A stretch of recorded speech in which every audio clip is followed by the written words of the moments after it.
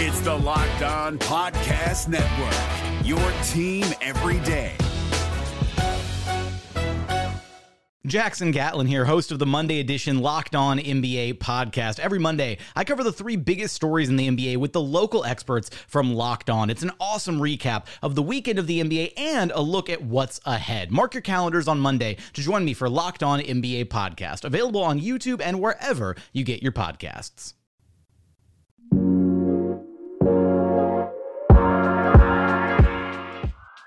Let's get it going on the Locked On Thunder podcast on the Locked On Podcast Network, your teams every day. I'm your host, Rylan Stiles. You can follow me on Twitter at Rylan_Stiles. That's at RYLAN_STILES. And on today's show, we're going to talk about the latest details of the 2020-2021 NBA season, an update on the bubble, and how the Oklahoma City Thunder match up with the Houston Rockets. It's the Locked On Thunder podcast on the Locked On Podcast Network.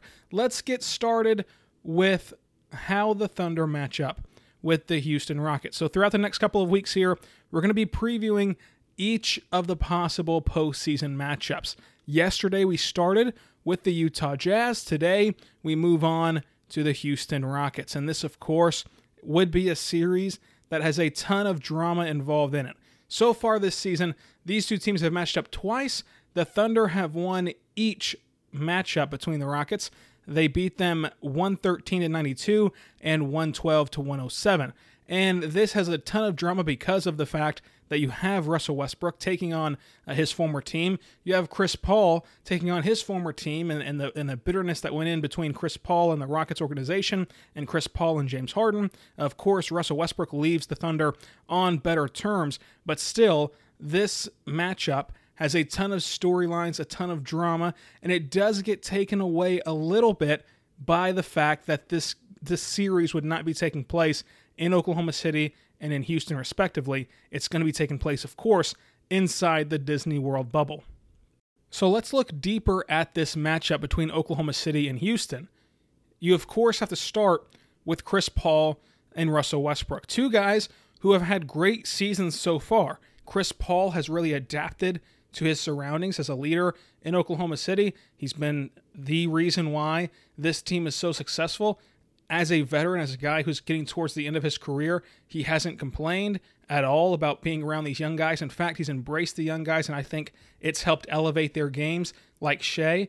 For Russ, he's doing a lot of things that we wish he did in Oklahoma City. He's not taking threes. He's making smarter decisions. He's resting on back-to-backs and things like that, something he didn't do in Oklahoma City. And they're both having very good seasons. But let's break this down into how this is going to play out in the postseason. Now, we know that there's not going to have the storyline of returning to Chesapeake and returning to the Toyota Center for Chris Paul. But this is still going to have some theatrics along with it. And we've seen the last 2 years that Russell Westbrook in the postseason can get too far ahead of himself. He can get outside of himself in the postseason, and it's not always a good thing. You look at what happened last year, where he cared more about his personal matchup with Damian Lillard than he did about the series as a whole.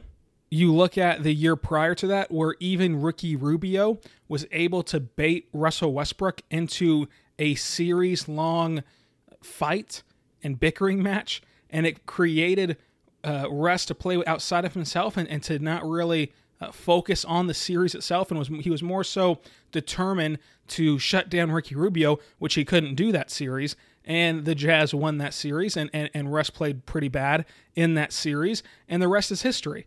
So Russ has shown that he's a very emotional player throughout his career, and I find it hard to believe that even though it's in Orlando, the emotion of playing Oklahoma City, of playing Steven Adams, of playing his old team, I find it hard to believe that emotion will get taken out of him and he'll be able to stay within himself. I think that we'll see him revert back to those old habits. We'll see him go back and forth with Chris Paul. Chris Paul's a guy that commonly frustrates opponents. He'll do that to Russ. We'll see him go back and forth maybe with Steven Adams if there's a big foul down low whenever Russ is driving. You never know what can happen with Russ. He will find an edge. He'll find a way to get upset about something, and when it works, it's great, but most of the time in the postseason, it doesn't work. At least not the last 3 years. So I find it hard to believe that Russ will remain the guy that doesn't shoot threes, that doesn't press, that plays within himself as he has this season. He has not played outside of himself this season. And what I mean by that is just the jacking up bad shots and we had one bad possession. Now we're going to compound the problem by racing down the floor and turning it over. He did that frequently in Oklahoma City whenever he became the main guy. I think that he reverts back to that in a postseason series with Oklahoma City. I think that if this Thunder team got up on him about a 5-0 run, he'd go down the floor and immediately shoot a three. And then it can snowball on you from there, as we've seen in Oklahoma City. I think that he'd have a hard time compartmentalizing what this series would mean to him personally, the same way he did against Dame Lillard, the same way he somehow did against Ricky Rubio. So this is going to be an interesting series from that aspect of it. Can Russell Westbrook continue to be this same player he has been this season of not taking threes and continue to be a different player? Because his game does look totally different in Houston. Can he continue that trend in the postseason? And then you move on from that and just look at the Rockets as a whole. They're doing the small ball lineup. They don't have a single center on the roster. The Thunder have two guys that they can rotate into that center spot that are starter caliber centers. Steven Adams, a fringe all-star kind of guy, and Nerlens Noel, a fringe starter kind of guy. Whenever you don't have a center at all on your roster outside of Tyson Chandler, who's as old as dinosaurs, that's not going to cut it. That's not going to work against a Thunder lineup that will always be able to rotate in a starter level center. I mean, who's going to defend Steven Adams and Nerlens Noel? Is it going to be Russell Westbrook? I don't understand how they think that this is going to work, especially in the postseason when the games slow down and sets slow down. And that brings me again to the small ball lineup of the fatigue factor. What's everyone been saying in this quarantine period for the Rockets? Well, this is really great for them. They're going to get this rest. They're going to have time off. They're going to be able to regroup and re-energize themselves. That's all fine and well. They've got to play 11 games before the postseason. They've got to play back-to-backs. They've got to play every other day. They've got to practice. They've got to play these 11 games, and then they get thrown right into the postseason. So who's to say they're not going to be tired again in round one if they're so thin with that rotation without a big man? I don't think that the fatigue goes away with Houston. Now, you can make that case for a lot of other teams that are deeper than Houston, but for Houston specifically, I don't see how that fatigue goes away when you factor in they're just not a deep lineup. They didn't have to deal with any significant injuries. I don't understand that factor of it for people saying that they were going to regroup from this. And really, you have a couple weeks here in Orlando to practice as a team, to install some concepts defensively that might help you slow down guys like Steven Adams and Nerlens Noel. But if they want to go small, the Thunder can go small also with their three-guard lineup, which is their best lineup of the season, and that's, of course, with Chris Paul, Shea, and Dennis. Let's take a look at that, because while the Rockets are going to play small, who is going to defend and keep up with the three-guard lineup from Oklahoma City? James Harden can't play defense. Russ can play defense in spurts, and we've seen him play excellent defense when he wants to. The problem is he doesn't always want to. He wants to always play the passing lane, not necessarily play straight-up man defense and lock you down. People still talk about a couple of years ago on Christmas Day when he locked up James Harden for 2 minutes. I don't think he can consistently do that through the course of a game and through the course of a playoff series. So I think that even though the Rockets want to play small, the Thunder have a better three-guard lineup, along with the fact that they can probably give the Rockets fits with Adams and Noel, along with the fact that we've seen through their 2 games who the better team is. Again, Chris Paul dominated the Rockets so bad that he asked Billy Donovan to take him out. He was done toying with the Rockets. That's the tone that was set within the season.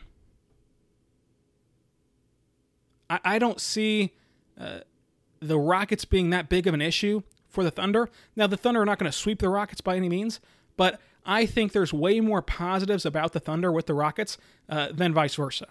And it's another team that I feel that way about, and this is why I keep saying the Thunder have to get to that second round. We're going to continue to preview the different teams as we move forward this week and next week. The Thunder have to get to the second round because they are simply better than all of these teams that they're going to match up with in the first round. That's the bottom line. They didn't have the expectations coming into this year, but we have to look at the facts and look at what's been put on the floor this season. And this season, the Thunder have shown to be a top 4 team in the West, and they've shown that they're one of the best teams in the West, the best conference in basketball. So while they didn't have expectations before, the expectation now, I think, has to be to get to the second round. Now, if they don't accomplish that, will the level of devastation be as large as the last 2 years? Absolutely not. The last 2 years, you wanted your stars. You wanted Rush. You wanted Paul George to carry you further, way further than the second round. You had that expectation level on them from the start. So you're not going to be as devastated if they don't reach that second round plateau. But right now, as we sit here on July 15th, the Thunder have to have the expectation on them of the second round. That's what they've shown us on the basketball court. Forget about what you thought about them in the preseason. This is who they are now. And that's how you have to judge basketball teams. I mean, you can't keep relying on your opinions of each team from the preseason. Again, in the preseason, I was extremely high on the Jazz. I think I picked them second in the West. That's not how it shook out. You've got to adapt your opinions with these teams, and the Thunder have changed a lot of people's minds already. And to me, although it seemed like house money in August, and it still is house money because we're not going to be as upset if they don't reach this goal, but to me, they have to be a second round team. After the break, we're going to talk about some other Thunder news and get into what could be happening next season in the NBA. But to wrap up this conversation about the Rockets, again, I've laid out my points on why the Thunder are better. I think if this is the playoff matchup in round 1, the Thunder are going to win in 5 or 6. I think that they're just a better team. So after the break, let's talk about some Thunder news from practice and get into what could happen next season. This is Jake from Locked On. Locked On has teamed up with State Farm to spotlight some of the greatest supporting players in NBA history. After beating the Heat led by LeBron James and Dwayne Wade in 2011, Dirk Nowitzki won an NBA title and proved himself to be one of the greatest basketball players of all time. But there was one player in the starting lineup for the last 3 games of the finals that helped support Dirk all the way to a championship, JJ Barea. Led by JJ and Jason Terry, the Mavs' second unit proved to be the strength throughout the playoffs, where they led the NBA in bench scoring. But for games 4, 5, and 6 in the NBA Finals, Mavs coach Rick Carlisle inserted Barea into the starting 5 to help the Mavs space the floor and put more playmaking around Dirk. JJ Barea had a knack for running the pick and roll with Dirk that helped the Mavs score more efficiently on their run to a title. Dirk Nowitzki couldn't score the way he did if he didn't have much needed support from someone like JJ Barea. Sometimes you and I need that kind of support too. Think of State Farm like a pivotal team player. When you need help protecting the things that matter most, remember the jingle and just say, like a good neighbor, State Farm is there. So the Thunder had their media availability after practice yesterday, and it's important to note, again, Andre Robertson has practiced for the 4th straight day, and yesterday the team went through multiple scrimmages. And that's a big deal for Andre to start playing 5-on-5, as Billy Donovan said he would. And it's good that we haven't really heard too much from Donovan about Andre. Because if you remember, before they went to Orlando, Billy Donovan said they were going to evaluate Andre on the 5-on-5s in Orlando. Well, they just played one, and we did not hear anything negative about Andre. So I think that no news is positive news. The only good news from this, and the only real updates you need, is that it's 4 for 4 for Andre Robertson practicing. He has not missed a single practice for the Thunder, so that's awesome. Because again, in training camp the last couple of years, he's always played, on and off, on one day, off the next day, until he finally got shut down. The fact that he's practicing 4 straight days with no knee brace, no leg sleeve is awesome. You can go back and listen to yesterday's episode where I was very, very optimistic on what Andre could be for this team.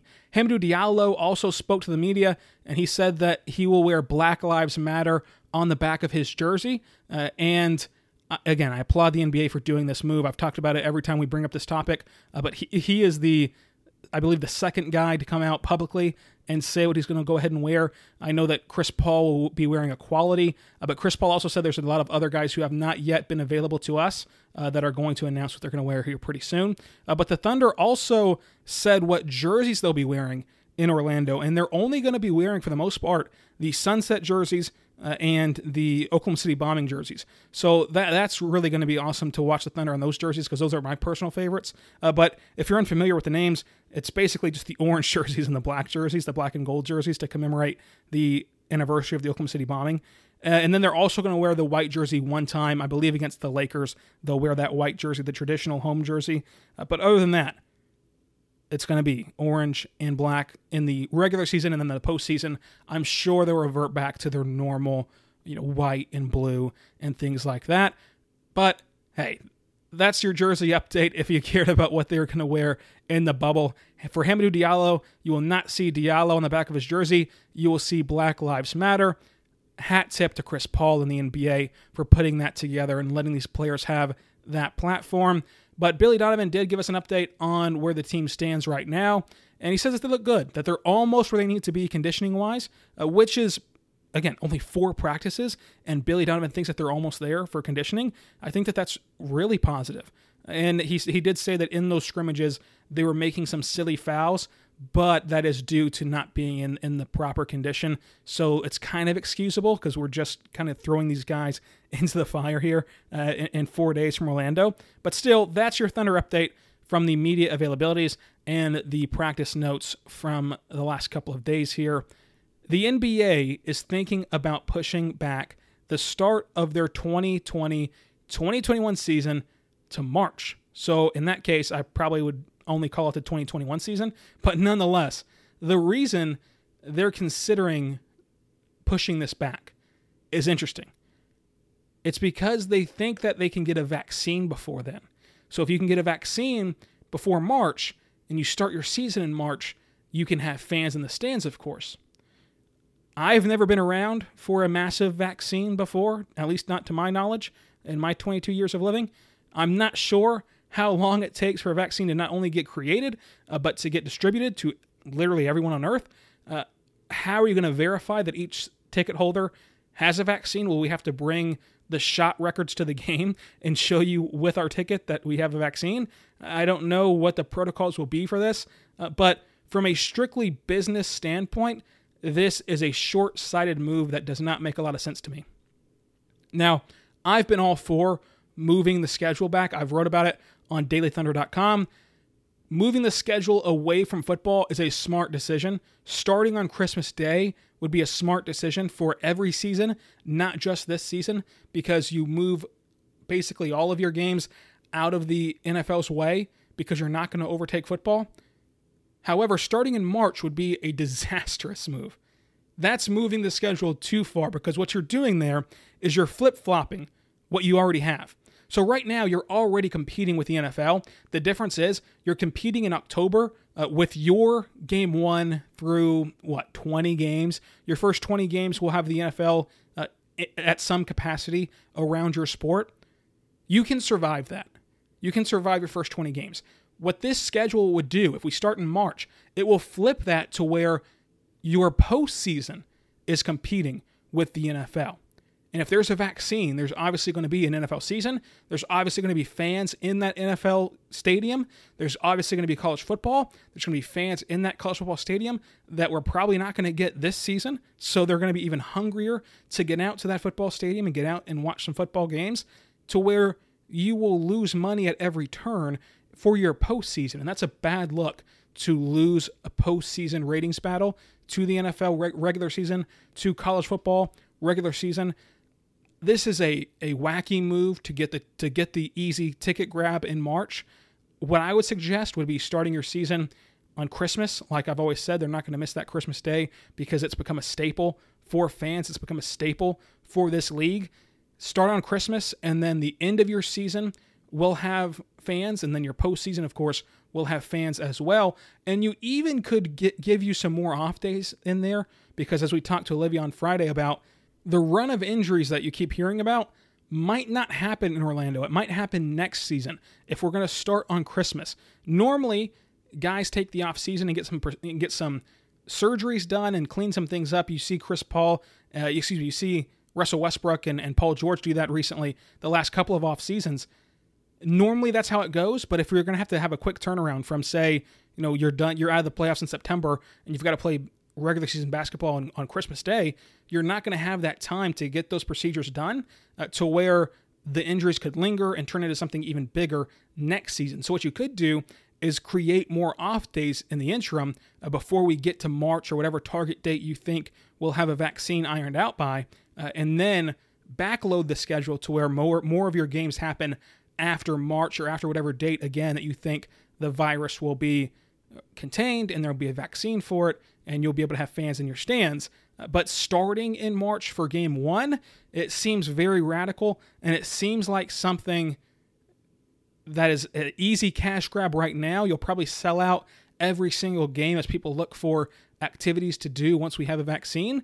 But again, come playoff time, I have a hard time believing you're going to win many battles with the NFL. That's why this season will be huge, because your postseason right now is going to go up against football, if there's a football season.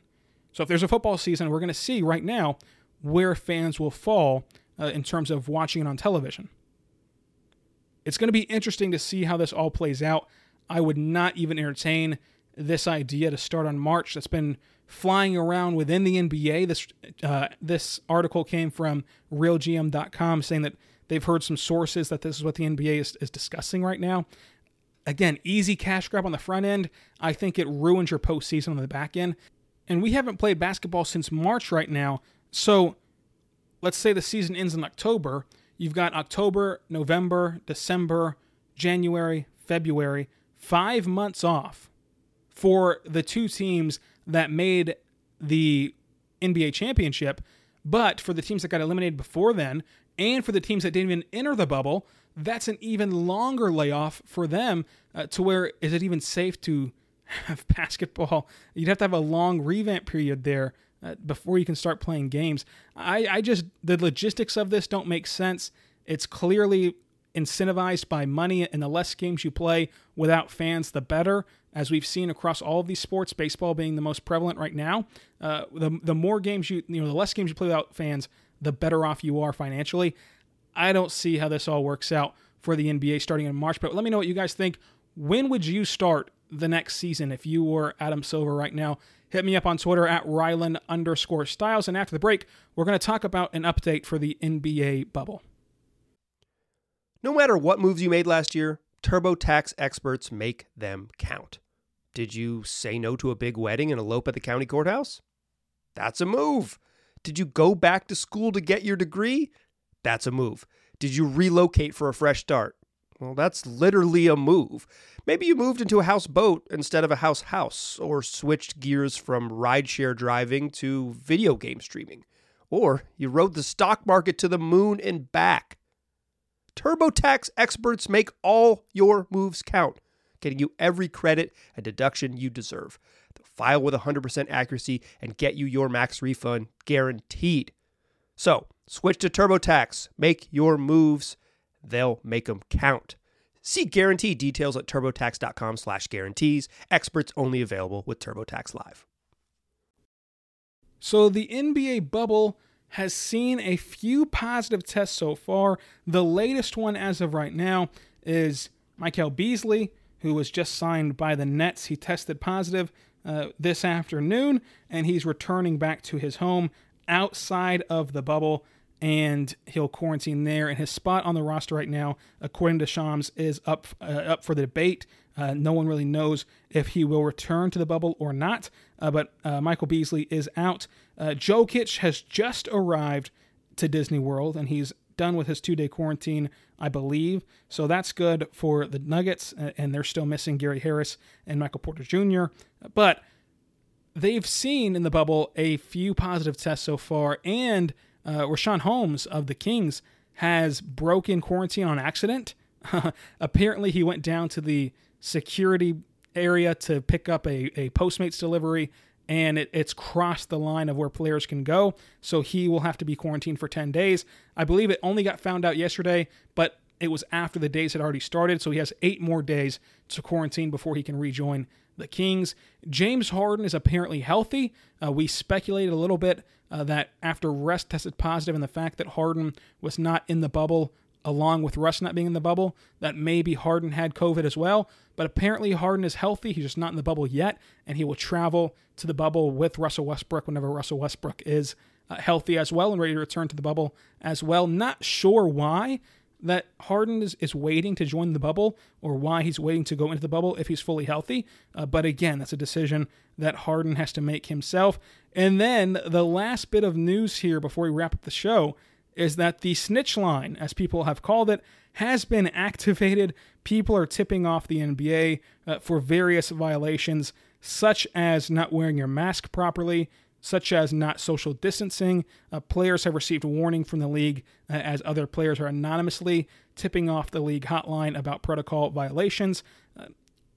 This is good. I've said it again. The snitch line thing is funny. It gets a lot of interaction on Twitter. But the bottom line is here, this is truly a life-saving measure that you have to take. And I applaud any player that feels comfortable enough to do this to their fellow teammate or even just their fellow members of the NBA fraternity. You see Darius Bazley, who was fishing and didn't have his mask on properly while he was fishing.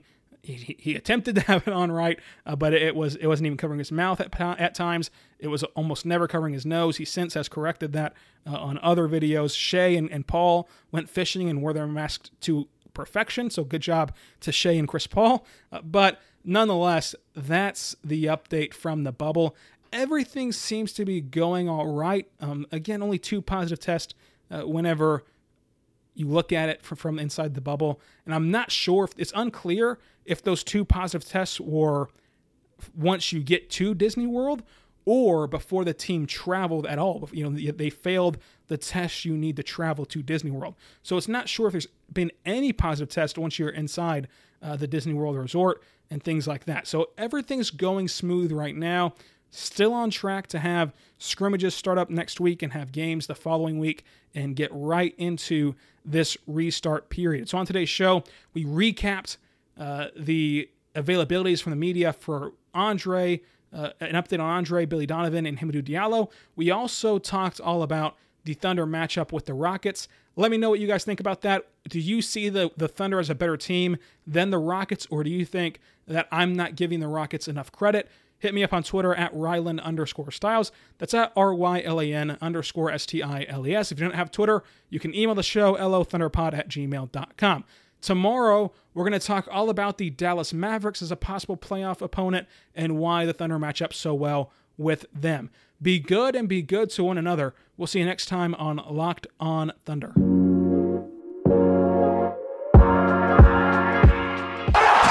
ending to a historic day.